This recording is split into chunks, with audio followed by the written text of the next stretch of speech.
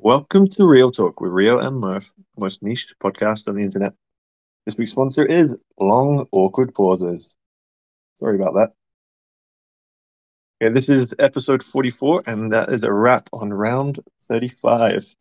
I think it's been one of the better rounds in recent history, with it staying pretty competitive for multiple rounds right until the last week or so. Murph, your round were heavily involved for a lot of this round, so what are your thoughts now that you've had some time to reflect? I'm just happy that a certain someone didn't three-peat. Eh? Oh, would that be me then? I would think. Yeah, it was always going to be a long shot, but then every win's a bit of a long shot, and there was only a very small amount of time where I thought I had a chance, and it was always going to be more of like maybe a chance for our realm to get involved, but never looked like happening. So, yeah, back to mediocrity for me. So you're not going to go for the win the next round either? No, it's summertime for me, so I'm probably going to be missing at least the first week, I think, depending on when the round starts. So, not really holding up much hope at all for a big finish this time. Yeah, because I think registration opens sometime over the next week or so, right? So probably looking at a start date of August 1st or late July, if I had to guess, because we're not doing a sprint round. No, exactly. It's usually on a Saturday, isn't it? So I'm thinking probably the first weekend in August is my guess, around about the 5th. But yeah, so that's I'll be away for at least a week during that time. Oh, wow. Okay. So probably what that means is, let's see, some sort of slow uh, converting thing, like what Faith did. Because I got to say, like what Faith did is probably a miracle. And I don't think if you were to replicate that next round, I don't think it would necessarily work. But yeah, I mean, just saying that, I just want to say our guests for this week are Faith and Chunk. If you guys just want to say hi. Hello, everyone. Hello. And Rio, how did you feel about Faith's dramatic R&R? I mean, R&R goes straight to my heart, personally. So Faith, I was keeping an eye on with him being a wood elf potential converter the whole way through, and I thought it was nuts. I really thought it was either somebody just messing around or a complete like noob who was just just doing something ridiculous. Um, I'm glad to see it kind of came about, but I'm shocked that it was as successful as it was. So Faith, I don't know if you want to kind of like talk through the whole strategy that you had for yourself there. Oh, sure. So it's the first time I've ever actually played Wood Elf, and I always thought it would be a fun or interesting strat to essentially do a low forest, high-teching Wood Elf with Bowman, and just kind of mixed in some diamond mines there in order to try and get an improvement edge over everyone. But even some of my own realmates were trying to convince me not to do it because I think it has a high probability of failure. Things just ended up kind of working out at the right time. So yeah, I didn't even explore any forests until about 1,500 acres, and then had to figure out how to move 1,000 buildings to forest at conversion time, knowing it was pretty much a play for the last 2 or 3 weeks, where I'd be trying to attack, and luckily things were happening at the right times. I had some cover from Dan early, and I picked up some easy acres off Suiciders that kind of put me in a strong position for the end.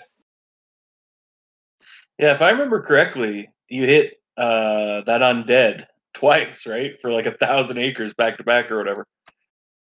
Yeah, I was going to say him twice in 24 hours. I wasn't expecting to be able to send out the second time. I barely had enough defense to keep Rory from hitting me, even though he had done a full suicide the second time.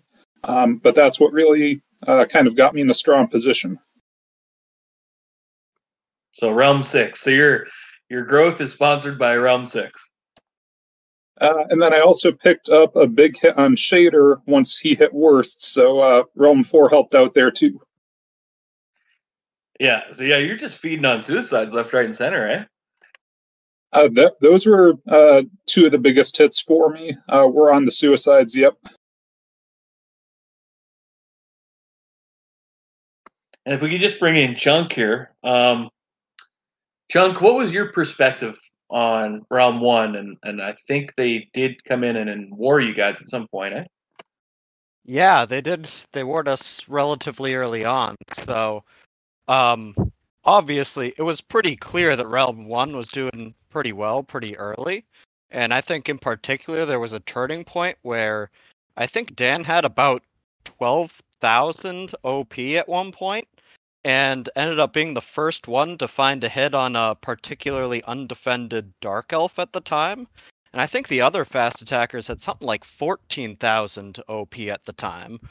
So he was significantly behind, I think, in OP at that moment. But then from that hit onwards, then he just got hit after hit after hit.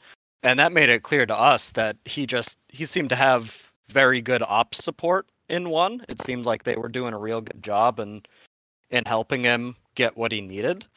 And then yeah, our Firewalker, who was Soup, was doing quite well as well. I think before they ward us, he was probably in the number 2 position to Dan, and so I think they were smart to war us at that time. I think 9 was in a decent position also at the time, but I right to go for us. And truth is, we just didn't have a whole lot of firepower and support to help Soup and to deal with a war.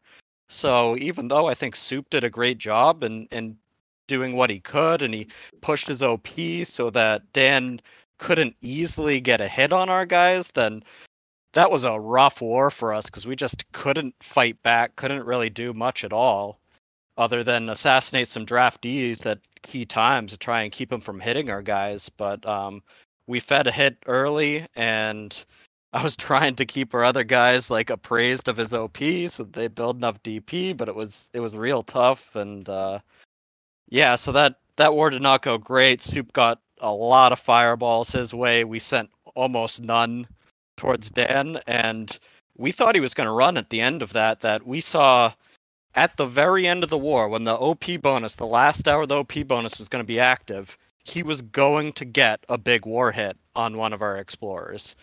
And that didn't happen because of 9 snaring him and suiciding him, and then 4 following up because he was then in range of like 4 of your bloppers, which he wasn't before that hit. So that was a really crucial event in my mind. So we thought he was going to run until that last second they stopped him from getting a war hit, and also suicided him and opened him up to blops. So that was a pivotal moment. And Chunk, as a fellow wood elf, what were your thoughts, or I guess did you even notice what Faith was kind of doing? Because I'm assuming, because I know what I do when I'm going a certain race, I try to like see what the other guys that are going the same race as me are doing and kind of keep tabs on them. Were you kind of doing that with what Faith was doing? I was kind of, though it was actually my railmate that ended up keeping closer tabs on him, because truth is, like, I saw what he was doing and I was like, okay, it looks like he's not converting, because he was just going so high in the longbowman and so low on forest that I was like, well, if he converts, it's going to take him forever because he's going to have to switch so much stuff. But then my packmate noticed that he was actually converting. I was like, wow, is he crazy? Especially because of the 500 schools. I thought was an interesting choice. But so yeah, honestly, I thought it was gonna go quite wrong there. And Faith, did you want to go more schools than 500, or like why 500 as the number for you? Part of me just kind of picked it since it was an even number. I was trying to figure out how many techs I was going to go and hadn't decided between about 25 or 30. I knew the techs I needed, and then I was debating on whether or not I was also going to pick up kind of the mid-right triangle in there. And then I was going to kind of make that call just based on how the pace of the round was going. And since it looked like it was going well enough, I decided to add those techs, and I added those early on, so kind of committed to that. And then that meant I was going to go more bowman because I knew it would be a later conversion as well. But part of my hope was people would look at me, say that's a crazy strat, and just kind of ignore me, and then I wouldn't eat a lot of black ops. Well, now we've learned our lesson, eh, Faith? Is that what you're trying to say? You taught us? Well, converters can do some crazy things, and some people you have to identify early, and then some people end up converting with no shot of it actually working. So usually if there's a bigger threat, people will go after that first, which is obviously what happened when I think Dan and Swamp ended up taking the brunt of the Black Ops and the wars we were in. So that can clear a path, but converting is also a bit of a risky strat just because it often doesn't leave enough time at the end to try and catch up. And Rio, did you think Faith was going to be able to pull this off? No, I kind of I thought it was always going to be a long shot. When I did see the converting happen, I don't think you even like you had all the tech advantage and stuff, but it seems as though I think you were maybe slightly behind the attack and Wood Elves anyway. They all kind of like had their momentum, so I think getting boosted by like landing those hits on like the Suiciders, and once you kind of like got some momentum, and you also had like strong people within there, that obviously really helped. But I really didn't give it a shot. It was, and even when I saw you start to release your longbowman, move to a more kind of like conventional Wood Elf build, still didn't think you would be able to get enough momentum back in there to really kind of become like a talking point in the round. It was just well played, especially the last like 2 weeks. Just such a crazy strat and a fun strat to kind of see work out. It was definitely a fun one to try. And yeah, I think if I tried this 10 more times, it might work 1 or 2 out of those 10. It just had the right round conditions for it to work. Yeah, I think that's probably the key. It's a very kind of like low chance of success, but when it does work out, it looks fantastic. But it's kind of not like like we saw like Rory's troll a few rounds ago that looked one of like the most powerful strategies, but it's been tried countless times before that, been tried countless times since then, and just takes the right circumstances. I think that's kind of the case for this. I can't imagine too many other people going for it and finding success with it.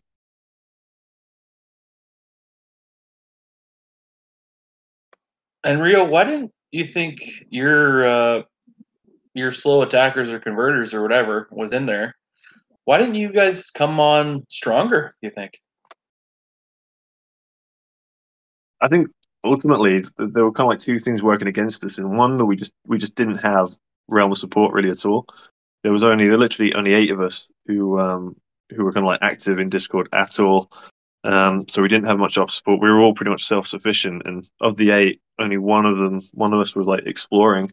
Everyone else was kind of slow attacking. So we had even less help in that regard. And then the other thing is we had a bunch of like the farm attackers that people just kept on getting hit by everybody. So it meant that sometimes when you're slow attacking, you just need kind of like 1 or 2 lucky hits when everyone else is kind of sat there. But when those people getting hit are in your realm, you're not getting any of them. So all the other slow attackers are moving ahead of you. So we just always seem to be like 1 hit behind everyone else. And the only time we looked like we were going to get involved was when Big Bell, who was our Wood Elf, managed to get a good-sized rezone hit, and he was just about to like climb up to be interesting. And then we got warded by I think it was Realm 9, who just completely like fireballed him to oblivion, and it's completely set him back. So we just didn't really have anything else after that. So yeah, we just kind of like one hit, 2 hits behind everyone else, and just never kind of like it came good. And one of the things I wished we could have done better, but I don't see how we could have done it better, is that snare hit on the kobold, who was, I think, the largest person in the game at that point. Like, what was everybody's feelings on that? Like, it was clearly something that was very telegraphed because we had to do it that way. But what were you guys thinking was going to happen? I didn't see him in my head. I didn't think he was going to get hit as many times as he did. So I think when I saw it happening, I knew there was at least 5 or 6 people that were close enough to hit him. As soon as he got hit at least twice, I think that was open it up to a load of different people, and we all kind of knew if he was hit that first hour, when he didn't have spells, we knew at least one of your guys and the spirit would be able to hit him, and then it was like open season. So it's kind of a shame that you weren't able to do a last second hit, because that would have completely kind of changed everything. But it was just kind of, it's really kind of like well pulled off, and I think I'm alone in thinking that as the largest attacker or largest dominion in the game, even though he had decent spies, it's still interesting to see a snare hit can get pulled off in that way. Um, we don't often see it, and I don't think we wouldn't want to see it too often happen. But I definitely found it interesting that you were able to pull it off.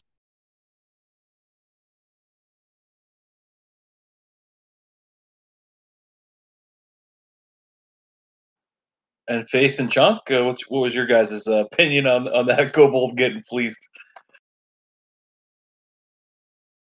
I had seen the war declared before I went to bed, but I just hit, so I didn't think I was going to be able to do anything about it.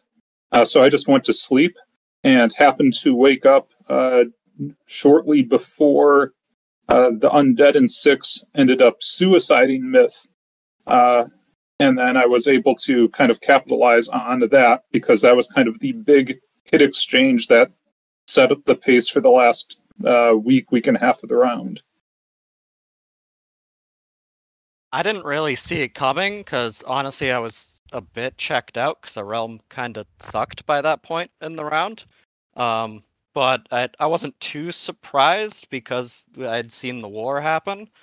And at the time, it was a very competitive field. There were just a lot of people out there with pretty competitive OP numbers. So I'm not too surprised. Once someone started hitting him, then he got a number of follow-ups.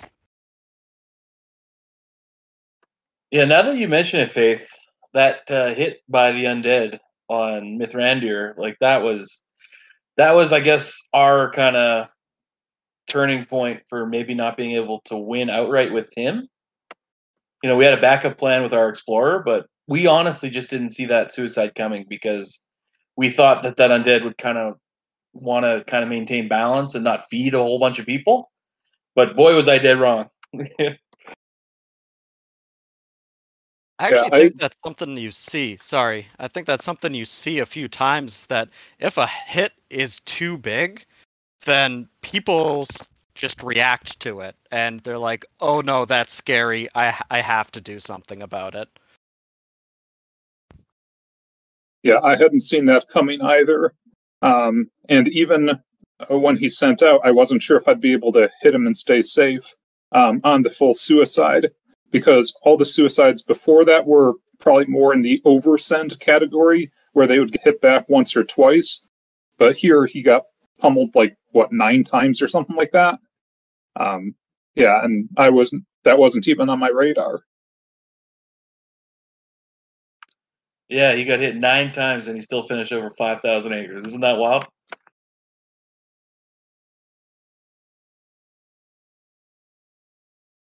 Yeah, that's why I'm pushing for overpopulation to work kind of like starvation, where you actually lose troops if you have space for negative peasants. I'm not sure if that'll happen or not, but I'd like to see that. Yeah, to me that makes sense, right? It's kind of like you're not paying your troops or something. Yeah, I agree. I've seen you kind of mention it a couple of times in the feedback, and I don't think many people have kind of commented on that, but it's hard to see a reason why that would be a bad idea. So I think that's probably does have a fair amount of support, that idea, because it was kind of crazy. Somebody who must have, like negative like 20,000 max population, but it just goes effectively down to zero instead.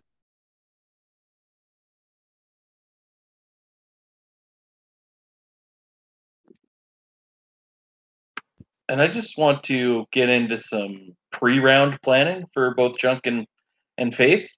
What were your guys' kind of like pack talks or pack strategies going into the round? And, maybe what led for you guys to kind of make the race decisions that you guys did? Junk, if you want to go first.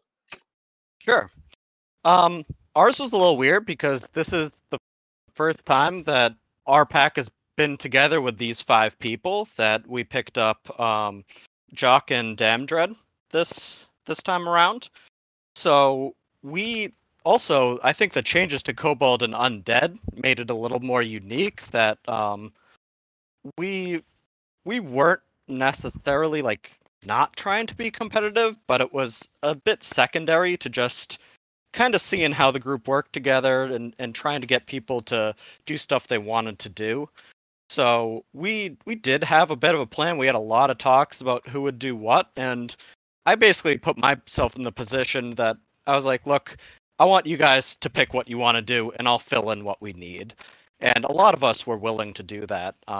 But that is how I ended up as Wood Elf, was that I actually wasn't really planning on converting. I just knew we needed ops early round for our fast attackers. And Soup and Damdread went fast attackers. Soup wanted to try the Firewalker. Damdread tried the Lycan. I think was a bold choice for his first time fast attacking. I made the same mistake myself, but you pick what you want to pick, and Jock wanted to try out the Undead, just see what was going on, and we decided he committed to being basically an ops guy, even though he was a slow attacker. So he wasn't really trying to be competitive. He just wanted to try that out, and we thought that was fine. And Dave's trying to get more used to the game still, and so he was repeating the slow knocks. So we thought we had an okay setup, except we were pretty light on ops with the 2 fast attackers, then me as an ops who ended up going converter, and then a slow attacker trying to do ops. So it was kind of a weird setup, but that's how we were coming into the round and thinking about things. Yeah, because usually I would see Damdred as more of like a complimentary op support guy from what I've seen from him before. Yes, and typically he has, and he offered to do that, but it seemed like he had interest in trying attacking, so I really wanted to give him the opportunity to do that and see how he liked it, because I'm very flexible. I like to do most roles in the game. I haven't done just a true Black Ops before, but I've done really all the other types of roles at this point, and I enjoy switching it up, so I'm happy to be a switch hitter. And Faith, what were some of the discussions that you guys had with your team? So this was the second time this group has been together. The last one being in round 33, so just before the draft round.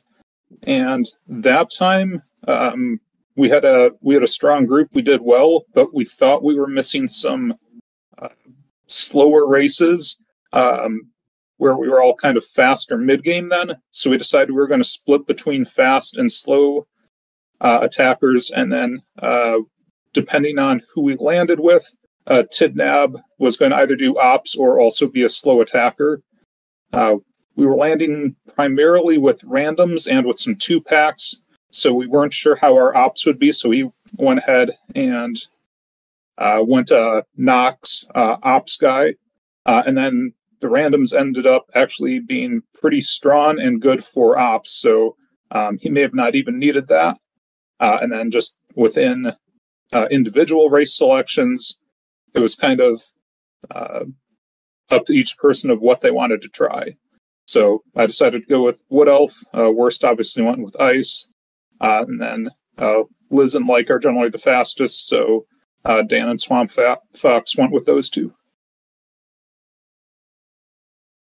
And you guys felt like you definitely wanted to try to control the early game with Dan and Swamp Fox?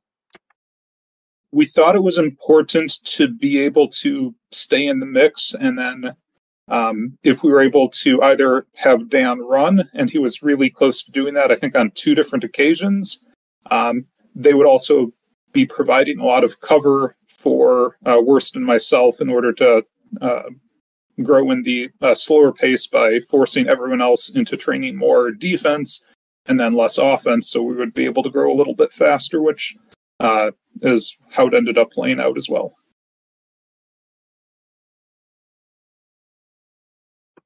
And Rio, did you guys not want to run any fast attackers at all this round? You just wanted to take it very slow, or what was your guys' opinion? So we looked at who we'd landed with, and the 3 people who acted the randoms, they all wanted to do 2 of them wanted to do slow attack, and one of them just wanted to be to like explore but not necessarily do ups. So we just knew we just didn't really have like great support. We'd done fast attacking so often anyway, and we figured that our best chance was just to go slow. So we kind of just all decided, no, we'll just go slow. That's going to give us our best chance, and without much realm support, then we can at least be like self-serving. But Faith, I've kind of got a couple of questions just in terms of you guys were obviously very competitive 2 rounds ago, and then first was obviously competitive last round. How's things changed in these last few rounds? Like, did you find it interesting having people on top as fast attackers, defending that position, or do you kind of like find it interesting as well, like trying to chase people down from that slow attacker perspective? Because obviously you've seen it both sides now, and you've clearly shown there's a bit of an aptitude for you guys in being able to do it and pull it off successfully now. I was going to say, I think my personal play style, I prefer trying to chase down the fast attackers. That's one of the other reasons I went Wood Elf, is because it would have more turtle, so I could try and get into range if there was a runaway in a different realm. That's where I'm a bit more comfortable. But the more I'm looking at it, and the more we're looking at it as a group, it's nice to have people that can have an impact or a role at different stages in the game, and where you're not just kind of hoping that you can still be competitive by the time it gets to the late stages for the slow attackers or converters to try and catch up. Because in previous rounds, even though I have been able to do fairly well as a converter or a slow attacker, I've never been able to get close to catching up to the fast attackers and the runaways. So we just figured would kind of have a mix of people in a couple of the different stages. I know Dan probably prefers the fast attacking style a bit more. And then I think Swamp tried fast attacking for the first time this round, and we'll have to see what his preferences are going forward.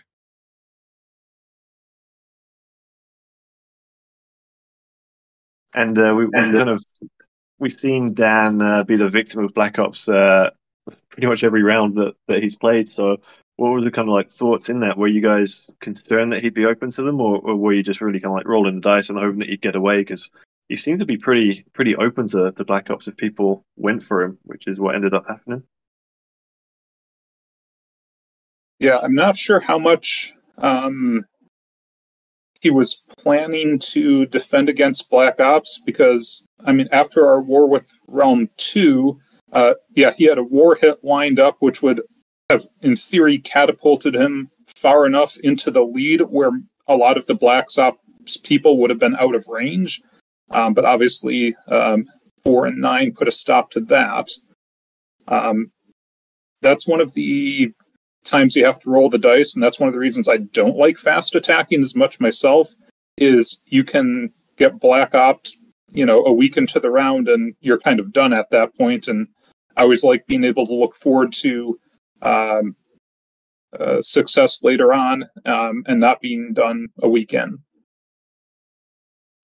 Do you think Dan has like a bumper sticker that says "Please Black Op me"? He does seem to be a magnet for a lot of that.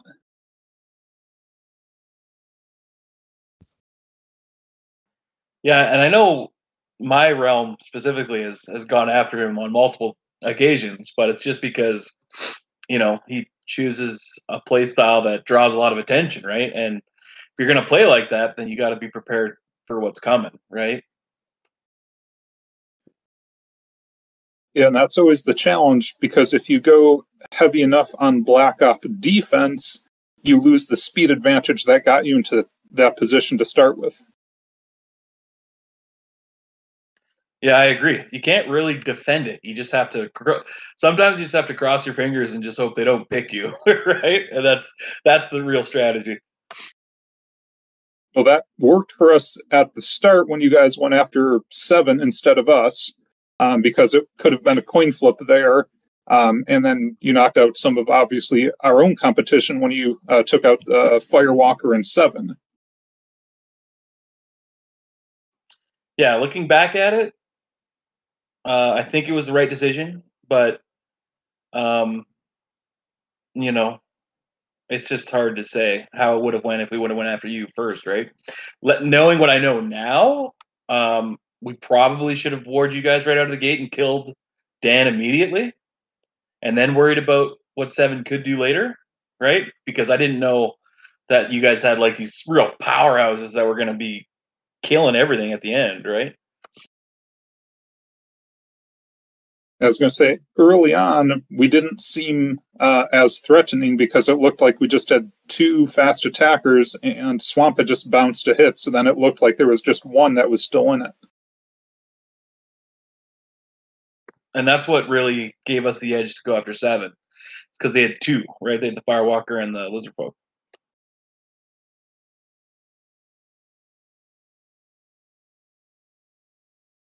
Yeah, so then we could argue that the bounce by Swamp Fox was the impetus for you guys going after 7 and giving us a bit more breathing room. I guess, yeah. His accidental bounce, right?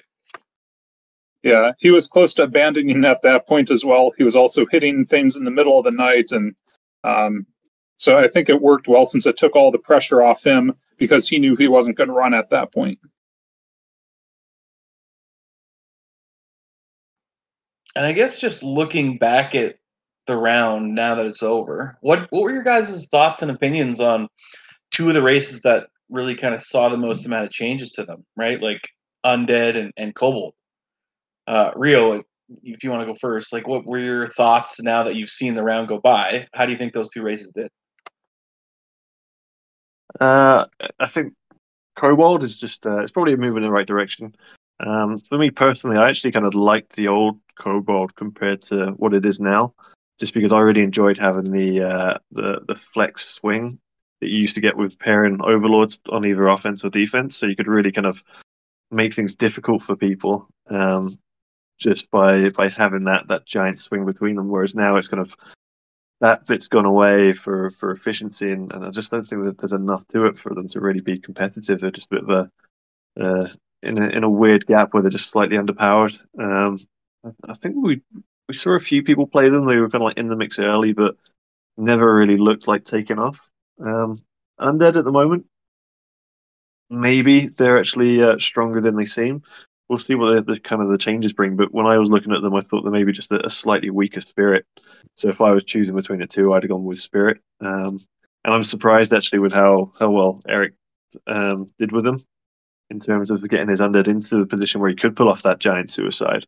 I was kind of impressed by that because I just didn't think that they were particularly strong enough just yet. But we'll kind of see what really happens with the changes, because I know that the gameplay committee are looking into that right now. Well, and I know that the one thing that frustrated me with him was, besides the fact that he was targeting me and just suiciding me, is the fact that he like suicided 3, 4, 5 times and just like he didn't die, which is weird to say, right? Because you can't just do that usually and not die, right?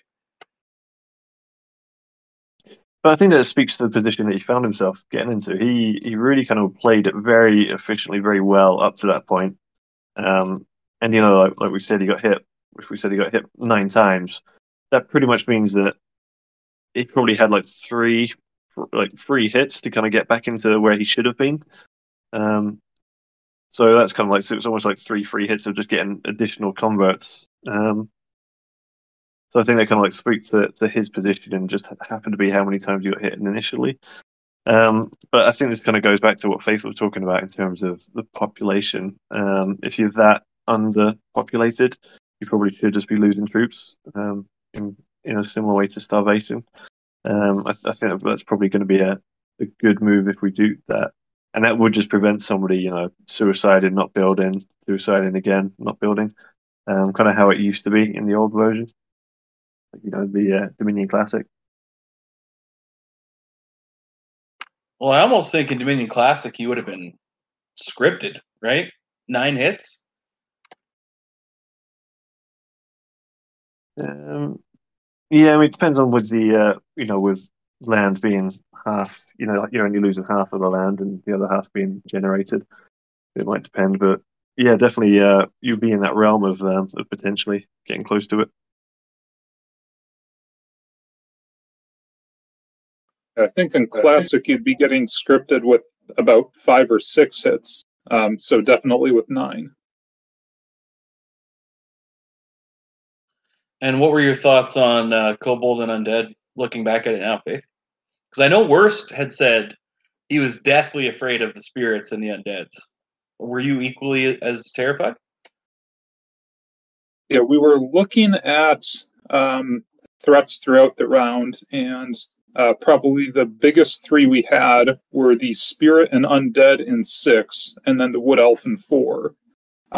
Because if a spirit or undead gets on top, it's really hard to move them from that position, and they had pretty strong peasant counts going, so we were worried on how that was going to go.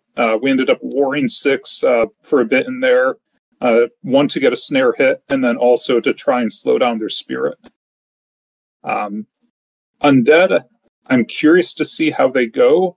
It has a lot of late game potential in the right circumstances, so I think they're going to be more competitive than they were. If anything, I might be worried they're a little bit overpowered. But we'll have to give them another round or 2 to see how it actually plays out. As far as Kobold, I didn't look at them too much other than saying that's probably not my ideal play style. We'll see what other people do with them and kind of make a judgment call after that.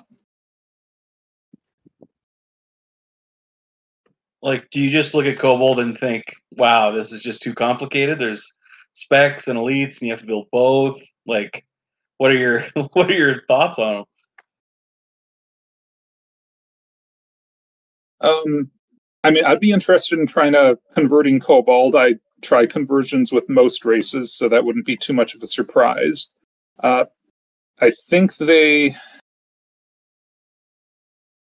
not sure if they're more or less competitive than they had been. It's a little bit of a confusing race to try and gauge how quickly they can do things. I'm mainly just worried that their defense costs went up too much, but I'd actually have to give them a much deeper dive than I have to this point. I don't run numbers nearly as well as some of the people I usually pack with, so I'll come up with some of the ideas and then see if other people can adjust some of the numbers or convince me where I'm going wrong in my thinking.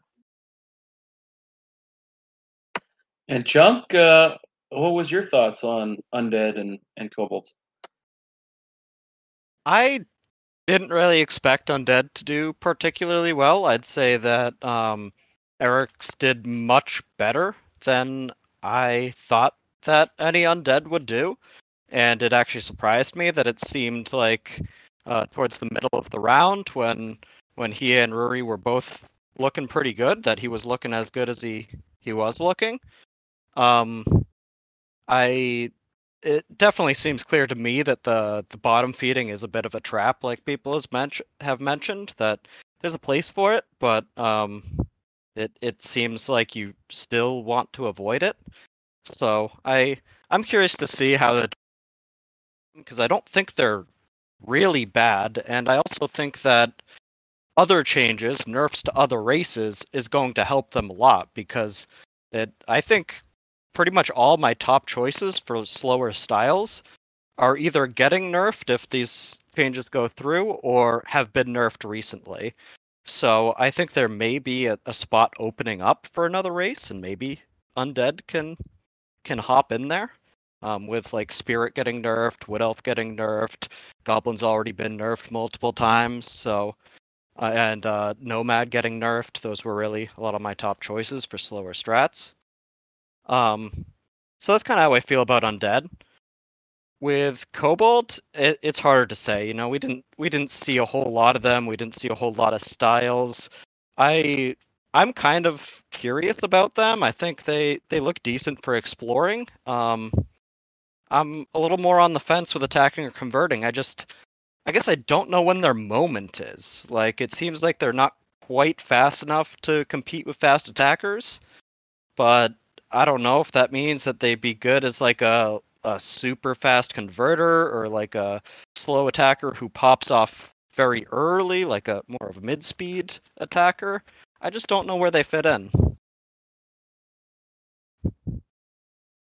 I will say for the attacking kobold this round, I think it's Megasaurus. He was the one that was like a top offense in our range for the early part of the round, and he would often be sat there for quite a long time. So he was the one for probably like week 2 to week 3 where we would constantly have to sit and wait for him. So he did have a fairly strong position early, but didn't seem to move as often as he should. So kobold could potentially be stronger than we're really kind of like giving them credit for at the moment. Um, and they are just, I think they're more straightforward to play now in terms of, you have to train your pairs effectively. So it's just a case of whether you train them equally the whole way through consistently, or whether you do a bit of a speed burst with the doing your specs first and then catching up on elites later when you need a bit of efficiency. Yeah, I don't personally see how you could fast attack with them if you're going to be building the, I guess it's a Taskmaster, right? So to me, it's like you have to just do spec DP with high guard towers and don't build any of those Taskmasters because they're 1400 plat for a 3/5 unit, right? So, you got to be pretty crazy as a fast attacker to try to make that work. Yeah, that's it. They're so expensive. You have to do guard towers with them. I don't think there's any way going to get away from that. Even though homes are generally one of the best buildings for Kobold, I think you just have to get guard towers. Otherwise, you're not going to be moving quickly enough to get in position.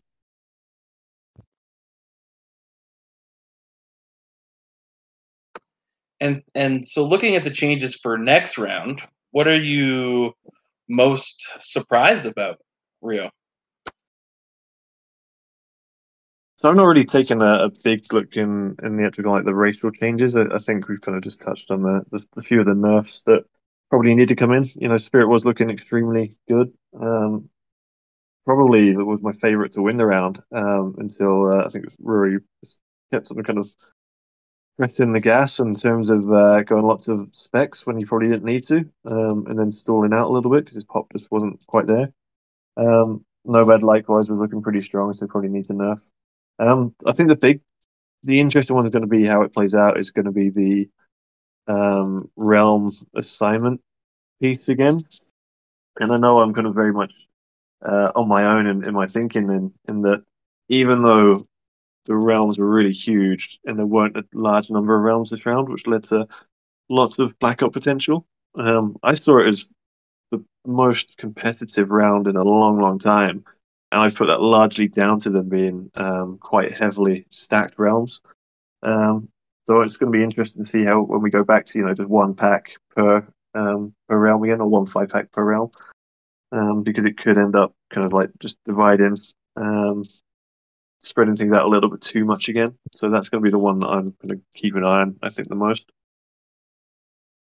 So you'd rather have more concentration with the higher realm amounts as opposed to more realms but less concentration? Yeah, I think even though my realm were not active at all, more than half our realm didn't use Discord in any way. There's probably a rarity in the last few rounds where that's been the case. Most of the time, we've landed with at least a few kind of active people, and it's made it much more interesting than just kind of being only your pack and maybe one or two randoms, which is what it was like for a bunch of rounds before that. So actually, I prefer lots more people in Discord. I think if you got 10 active people in Discord, it's way better than like 6 or 7. And I know my takeaway from what I'm seeing from the changes is, I guess, two things that I would kind of focus on would be the orc change. I'm not sure that's helpful really in any way. It just kind of seems like something that's going to the side. It's not really advancing it. It's more of like, okay, we'll just take a step to the side and we'll just see if it does anything, right? But I don't think it's going to do much. And then the dwarf change, I just like their investment bonus. It just kind of looks cool and has a good feeling towards it. And I just didn't feel like dwarf really needed that much of a change, to be honest. Yeah, Chunk, I mean, I was just going to say with Orc, I think it's kind of like pushing them back towards speed, and you have to remember that Orc can be played extremely quickly. So when there's like the 4-point spec with a 5-point elite, if you compare that to actual other fast races, it's not too far off. So you could find some people play it extremely quickly and then do a bit of a rejig, like 2,000 acres, 3,000 acres instead. So it could be interesting still. maybe, but I don't know if we'll get enough people playing it to really feel it out, to be honest. But Chunk, what's your biggest takeaways from the proposed changes? I thought the dwarf and orc things were interesting. I don't know how they'll go, but I don't really know a lot about those two races anyways, and I support the goal behind them. The goal of basically creating another one or two races that could compete in the speed domain of a quick converter goblin, basically. I feel like there's kind of a dead zone other than goblin in that time range, and I think it'd be nice if we could get other races there, but I don't know if those changes will quite work for that or not. In terms of other changes, I don't think there were any big surprises. The thing I was most surprised about was honestly the Nomad. I think that they're quite good, but I just didn't really think they were OP and showed that they needed a nerf, especially this round. Like last round, then they had one really solid Nomad, but I don't know. I that caught me by surprise a little bit. Other than that, I kind of expected the others. I actually don't think Wood Elf is as OP as people think it is. I think they just had a kind of perfect storm this round, where their niche was just exactly what you wanted, and I think part of that was not having a runaway, and I think another part is just having no competitive goblins. I think that they would have had a much harder time if we were 2 rounds ago with our 9 competitive goblin strats. I don't think they would have been able to compete in that scenario.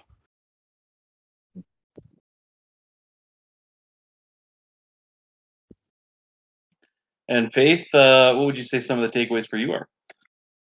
I was going to say, actually, I'd agree with Chunk on those last 2 points. I think Wood Elf really kind of, I don't think they was overpowered. They just had the right round dynamics that you had so many Wood Elves doing strong because there wasn't that second tier attacker with goblins that you often see forcing the slower attacking strategies to run higher defense.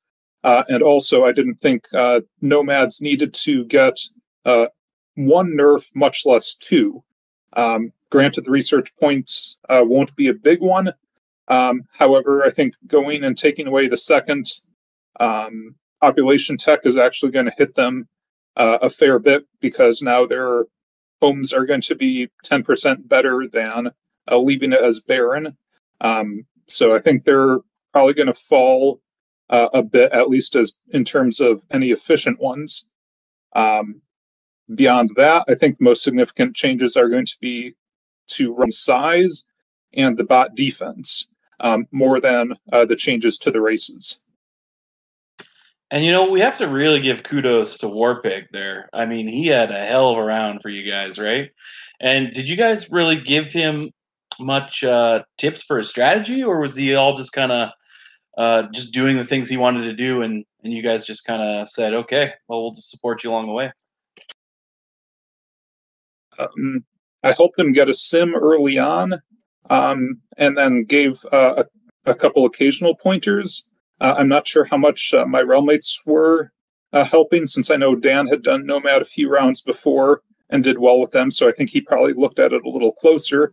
But yeah, he was a great addition, and that was a big surprise to have someone outside of our pack that was keeping up and able to push offense late in the game. I think he was one of the reasons Rory had to kind of abort attacking in order to avoid getting double or triple hit if he sent out. Yeah, I mean, yeah, you guys had 3 great late round races there, right? Each with their own unique challenges to deal with. So it was kind of hard. But I want to point out the fact that Gothia went Icekin as well as Worst. So why didn't Gothia kind of do as well as Worst did, Rio? He got hit a couple of times very early on. Almost like not quite. They just seemed a bit ridiculous to hit. So I don't know. So I think it was actually Swamp Fox that hit him first, and he wasn't great in land size, and he had pretty decent defense. So I don't know if it was just a hit for mountains, but it was kind of like just a hit out of nowhere, like unexpected for him. And then he took a second hit a little while after that, and it just kind of 2 hits early on can really kind of like just throw your momentum. But he converted in the end rather than attacking. So just it was just one of these rounds where slow attacking in particular, was much stronger than converting anyway. So he just was never really in it, and he still finished like fairly decently considering everything. But that's what really kind of derailed him early, and he just kind of never recovered. Yeah, I see from his hits that he took 1,000 acres off that undead too. I mean, that undead was just sponsoring people left, right, and center, eh? Well, that was the funny thing with I mentioned it last time round. When I did the suicide, I bounced on Shadar. Gothi was, I think, the first person to hit to Eric's, but he only left like slightly more defense than I did, and we were the same size. I took 5 hits, he didn't take any. And then the next time he hit somebody else, again, he was really, really open to hits, and he took no hits again. So he just got away with them, and I guess myself and Eric didn't. Well, that's what I find. Whenever you get yourself in the TC and there's a red, amount of numbers next to you, right? People are going to be sniffing around a lot more eagerly than they otherwise would. Yeah, especially kind of like lazy attackers. They'll just kind of like see somebody's been hit and know that they'll go for it without kind of reading the situation elsewhere, and can like take a look at. And he's a nice gun as well, so it's harder to get the whiz ups if you don't have a whiz race yourself. So, but he kind of like just started to get a bit of momentum at the end, but by that point, none of us were in the picture anyway. So yeah, so Gothic had a good finish, and ultimately all of our pack and our realm finished 5,000 or above. It was just a very kind of mediocre round for all of us. Yeah, there was definitely. I think most people had higher expectations than what you guys delivered, right? Yeah, you just can't. At the end of the day, even in the rounds that I won 2 rounds recently, and luck was such a factor in it. And we talk about Dan getting targeted with Black Ops. When I was playing Lycanthrope, I was one of 3 likes that were all fairly even, and it was almost part of my plan to not look too strong early. So I was deliberately going to hold him back a little bit to avoid that. And we just had the luck that nobody was really getting targeted until the point people would come after me with Black Ops was just at the right point where I was able to get away. So I had a lot of luck in that regard. And then the round before, when I was playing Spirit, there was lots of Black Ops flying around, but I was always kind of like the 3rd or 4th biggest threat. So everyone else was getting targeted until it came a point where I was kind of too strong to really kind of stop. So luck plays such a huge part in getting into position to have a potential round win. And I had it the last couple of rounds, just didn't have it this time. And I just want to touch on something that I think Faith said, but I don't know if he did. You can confirm it for me a little bit later, your Faith. But one of the things that I think would make it interesting would be not seeing the initial war declaration, right? So that whole snare thing on the kobold would have been a complete surprise to most people, instead of people like sharks circling the guy that's about to jump in the water, right? Which is what happened. I think it would be a lot nicer just to see when the war becomes active, and then it's a notification in the GTC as opposed to the initial war declaration itself. Do you know what I'm talking about? Yeah, I had mentioned that, and I think it was pointed out there are two main situations that would be useful for. One is obviously the snare hits, and then the other would be trying to get a wonder. You'd have to, it would give a declaring realm a 24-hour kind of head start on somebody else trying to steal a wonder. So that would be interesting. I'm not sure if that would work, though, or how that would work if there would have to bring back clairvoyance or something like that. And what do you think, Chunk? Do you think that'd be a good change in the right direction? It's hard for me to think about exactly how that would play out and how that would be different. I think it's an interesting idea, but I'd really have to think about it more to think about the differences in scenarios I've seen and how that they may play out differently. But I think that might be a good idea, especially if you brought back that the spell you just mentioned. Sorry, I didn't play the whole game, so I know what you're talking about. Clairvoyance, is it? That could be cool. I just like it because it kind of adds a little bit of like surprise or uncertainty element. Because my biggest problem with the GTC is it just kind of like it's like a town crier where it's just always telling you what's always happening instead of some element of mystery or surprise. It's just all knowing all the time, right? I would like to add a little bit of suspense into it instead of just everything being telegraphed. What do you think, Rio? To be honest, I kind of disagree. I like it, and I do get the circumstances that Faith kind of described. Um, yeah, I can see why you'd have that point of view, but I almost feel it's almost reactionary to where having a public town cry is kind of like, hurt you, so therefore you're a little bit reacted to say, oh, I wish it wasn't like this. Because obviously, if you declare war, do the snare, everyone can see what you're doing. So, with it being a zero-sum game, what's good for you is bad for someone else. What's bad for you is good for someone else. So, from that perspective, you don't like it. But I kind of like that you do see what's going on. And there's always the option. You don't have to snare immediately. If you just kind of like declared war at some point and then left it a little while and then did the snare campaign later on, or you snare someone like 12 hours into war anyway. Um, there's nothing really stopping you from doing that. Well, and in terms I of would counter that point by saying there's a few options that somebody could and would and should do, right? Like one, amplifying your areas immediately, right? So then you're going into super long territory and try to snare that. Good luck.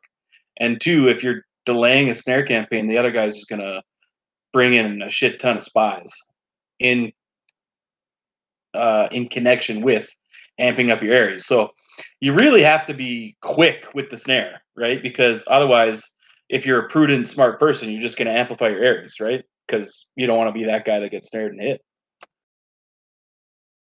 But you're not necessarily targeting that person, especially if they're kind of fairly well defending anyway. And wasn't he already amplifying his areas?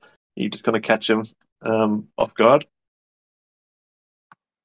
I don't remember if he was amplifying it at that time, but he was pre-casting it a bunch. So that's why we had to wait for I think it was 4 or 5 hours before we said, okay, we can do it now because we can just barely keep him snared for that final hour, which is what we had to do, right? But if like we declared, and this is what happened with us for them for the rest of the war was they just kept amplifying their Ares, right? Or precasting it after like 3 or 4 hours. So it just became pretty much impossible to snare any of them. And then they all brought in spies, right? So you kind of have to be quick with the snare and catch somebody off guard, or else it just won't work. You say that, but most of the snares that my realms have pulled off has been kind of opportunistic, like during a war that's already happened that we've just had, for a wander we've gone for them. So, um, and they could have been just doing it anyway. If you didn't have, if you weren't held within a war, then they could have been amplifying and bringing the spies in anyway. So, um, yeah, I get that it's easier to pull off if you're not at war, but you don't have to do it that instant minute that you first declared. And with realm sizes being moved anyway and being struck down, it's probably less likely the snares are going to be kind of possible in the same way that they were this round anyway. Yeah, like that snare in the Kobbo wasn't easy. And if we didn't have the realm size we did have, there would have been zero chance of pulling it off because that guy had great spy ratios as was, right? Like I think he had like a 0.75. Yeah, exactly. So that's probably in all likelihood going to be enough for that stage in the round going forward. I don't remember if he was in guard at all to kind of prevent people from being in range, or if that would have helped. But I don't think someone in his position with that kind of spy ratio would be in danger in future rounds.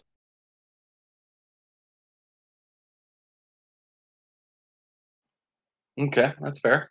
So I guess we should talk about next round. Is there any races that you guys see or strategies that you guys see that could be overpowered, or do you think we'll see an abundance of? Like I remember reflecting on that round where we had like 9 converting goblins, right? Like I didn't see that coming, right? But it happened. Is there something that we're all missing here that's going to happen next round that we should know about now?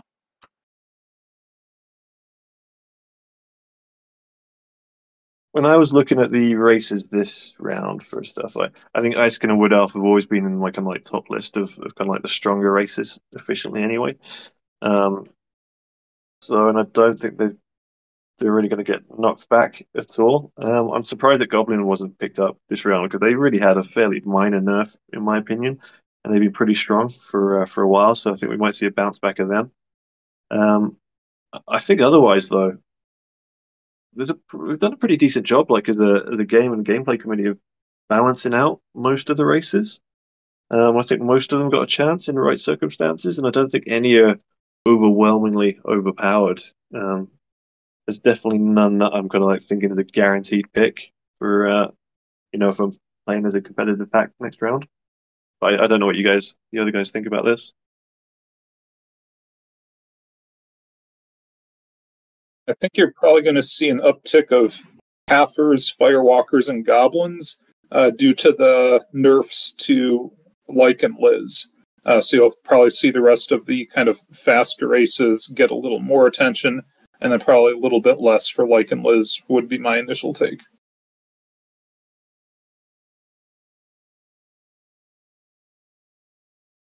And Chunk, what are you thinking?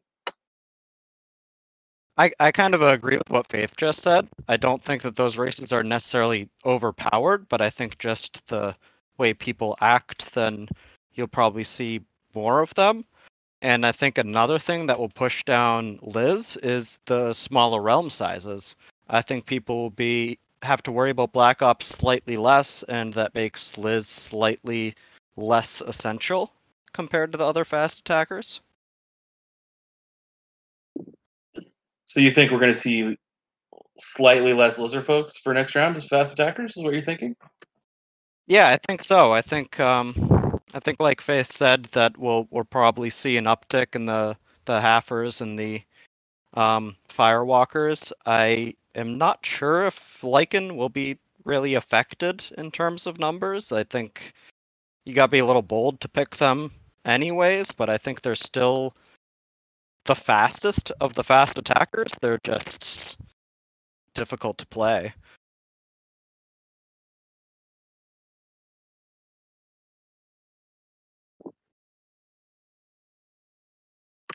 Yeah. The only thing I would say for next round with pretty high certainty is I don't think we're going to see a lot of orcs. That's just my personal assessment because I just don't see how they really got that much better. Like they still suck in my view, so I don't see why they would be picked in a higher amount than usual.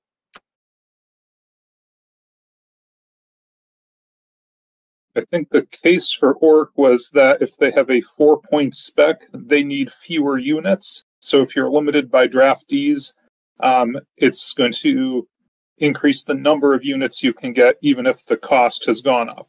So if draftees are the limiting factor, that's going to give them more speed than they currently have.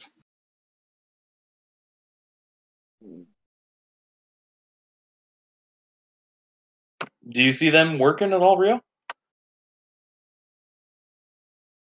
I think just like Face said, there's the potential for the speed. I think they probably, I'd probably agree they got slightly weaker, at least for like the mid game overall. But that's typically the issue with trying to play fast with the kind of like a mid speed race. It's the draftee numbers. It's really hard to kind of get those up. So you end up, sometimes you're forced into training more elites than you want. But if they do have 4-point spec, then they've got potential to get the speed early on. And it was a while ago now, but I remember quite a few kind of like very, very fast orcs looked extremely dangerous early on. And if Black Ops aren't as prevalent next round, you may get one or two orcs going super fast who can kind of get away if they don't have to worry about like fireballs and stuff like that. So I wouldn't be surprised one way or the other, if nobody picks him or if a couple people pick him and do fairly well, at least in the early round.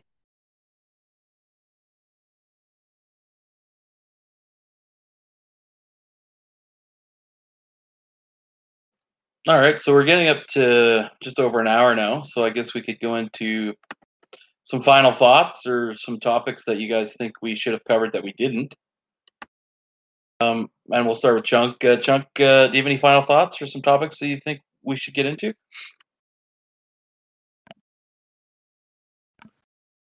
I'm not really sure. I'm curious to see where the future round will go. If we'll see more of a repeat of really fast attackers and bloppers slowing down the fast enough to, if not stop a runaway, then at least make it seem like they could have been stopped, or if we're gonna revert back to a relatively early runaway and have one of those rounds again. I'm not sure where this is going. It looks like actually a decent amount of changes for a smaller change round, and I'm not sure where it will go. So I'm excited to see what people choose and how they do with it. And Faith? Yeah, overall, I thought it was a great round, and it was competitive going into the last week, where there were still three different realms that were in the mix. So, definitely enjoyed the round, and look forward to seeing what the next one brings.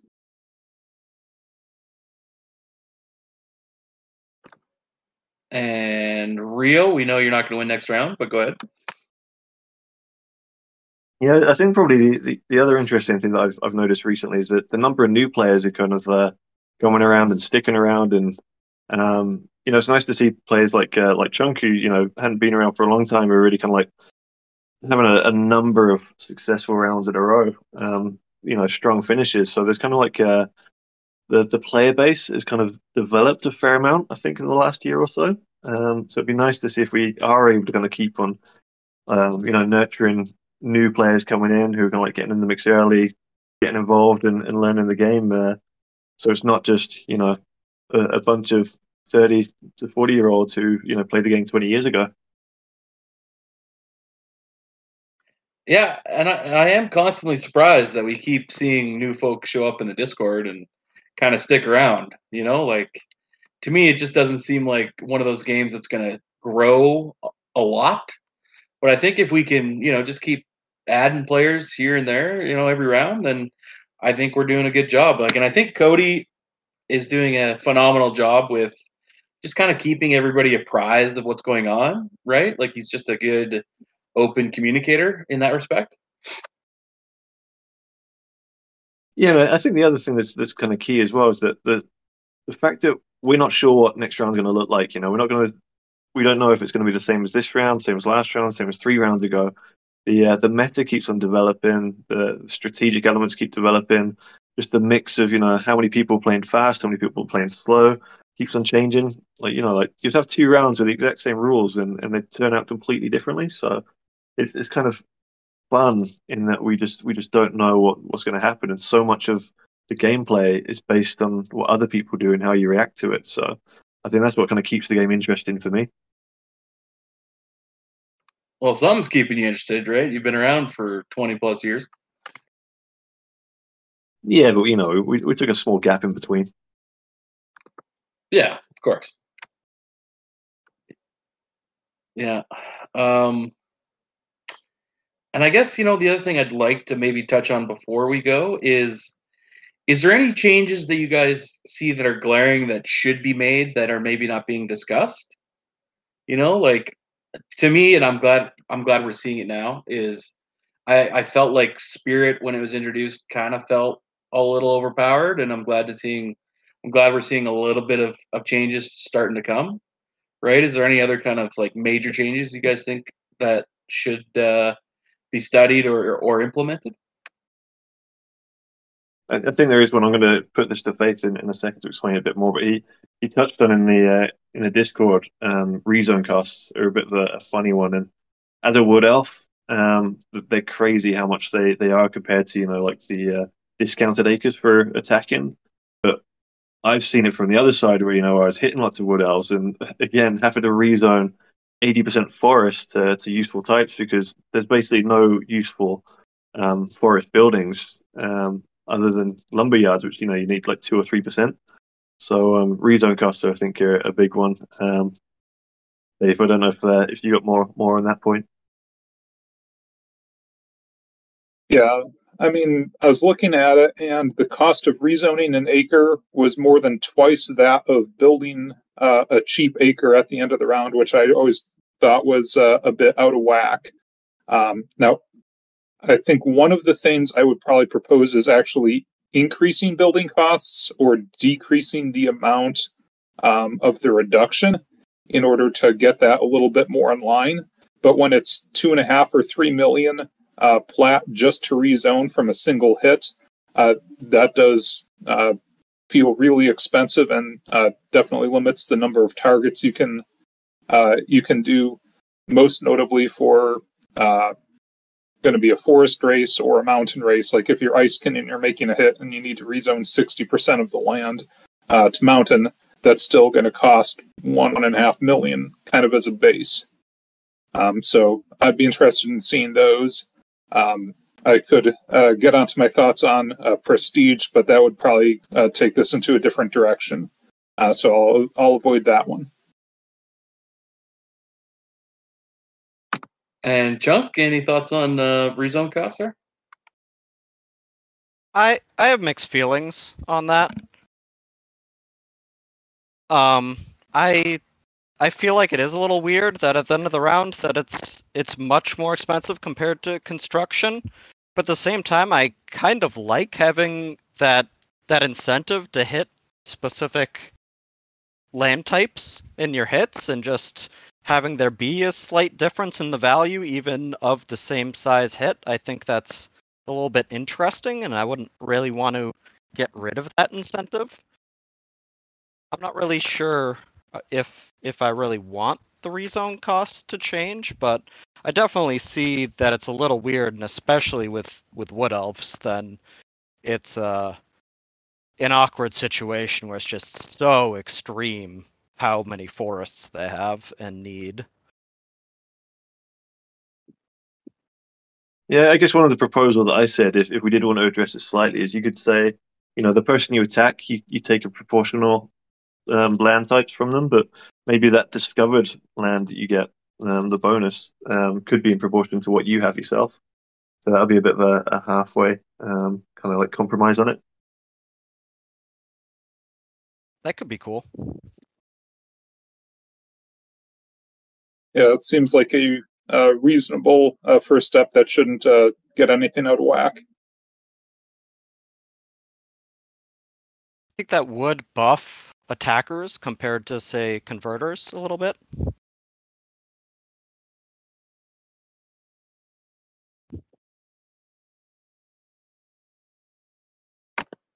Yeah, it probably would. But we'll have to table this discussion for another day and another panel.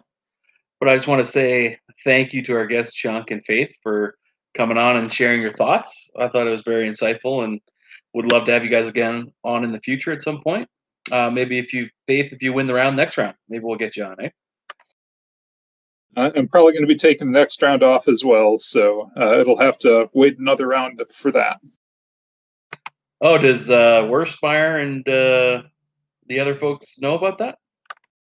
I haven't played consecutive rounds in probably a year and a half by now. So, yeah, I think they figured that out.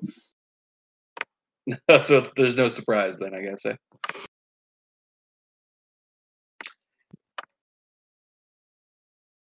Yeah, we haven't made any plans for next round. All right. So, Rio, it was fun. And I look forward to battling with you again next round. Hopefully, actually, you know what? I don't even know if we went to war with you guys at all this round. Come to think of it, I don't think we did. No, you didn't. We just had a couple from different rounds. Did you guys actually end up declaring war on anybody? Yeah, we did. We went for a wander and we kept the war on for like 4 days or so we can get some war hits from them. So we had about 3 wars total, I think. Okay. So it wasn't terribly unexciting then for you. No, but we weren't in position for any Black Ops at all. Like, so we didn't have any Black Ops in our realm. I think I might have been top mastery with 3. 3 mastery. All right, so I guess we'll see everybody in the new round here, which will probably start early August sometime around the weekend, probably around the 5th would be the best guess.